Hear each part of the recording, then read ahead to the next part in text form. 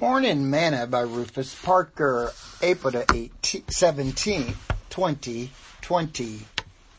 Faith. Thus saith the Lord God, it shall not stand, neither shall it come to pass. For the head of Syria is Damascus, and the head of Damascus is Rezin.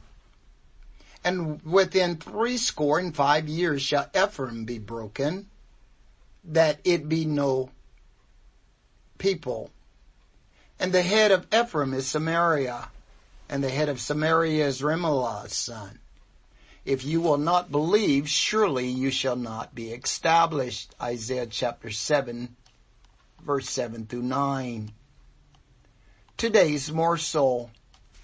4 times in Scripture we read these words, the just shall live by faith.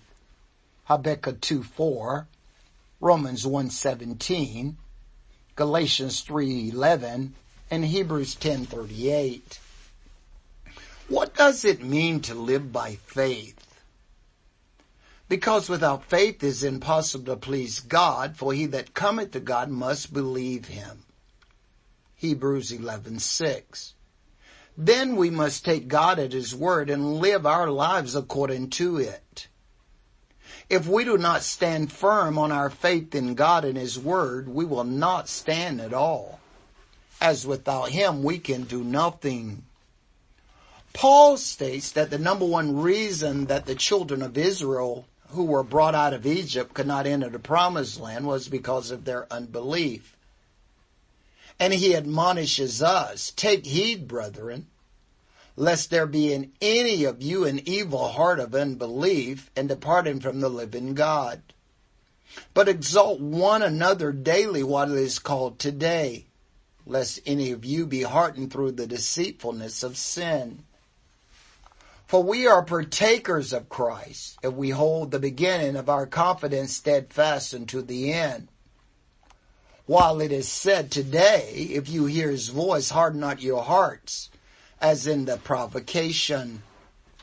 For some, when they had heard, did provoke. Howbeit, not all that came out of Egypt by Moses. But with whom was he grieved 40 years?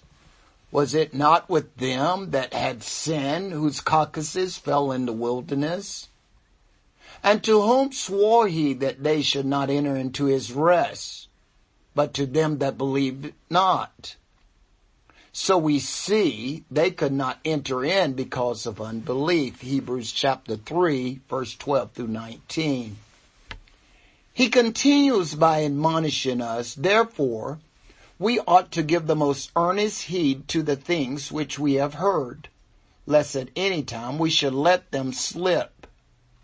For if the words spoken by angels were steadfast, and every transgression and disobedience received the just recompense of reward, how shall we escape if we neglect so great salvation, which at the first began to be spoken by the Lord, and was confirmed to us by them that heard him?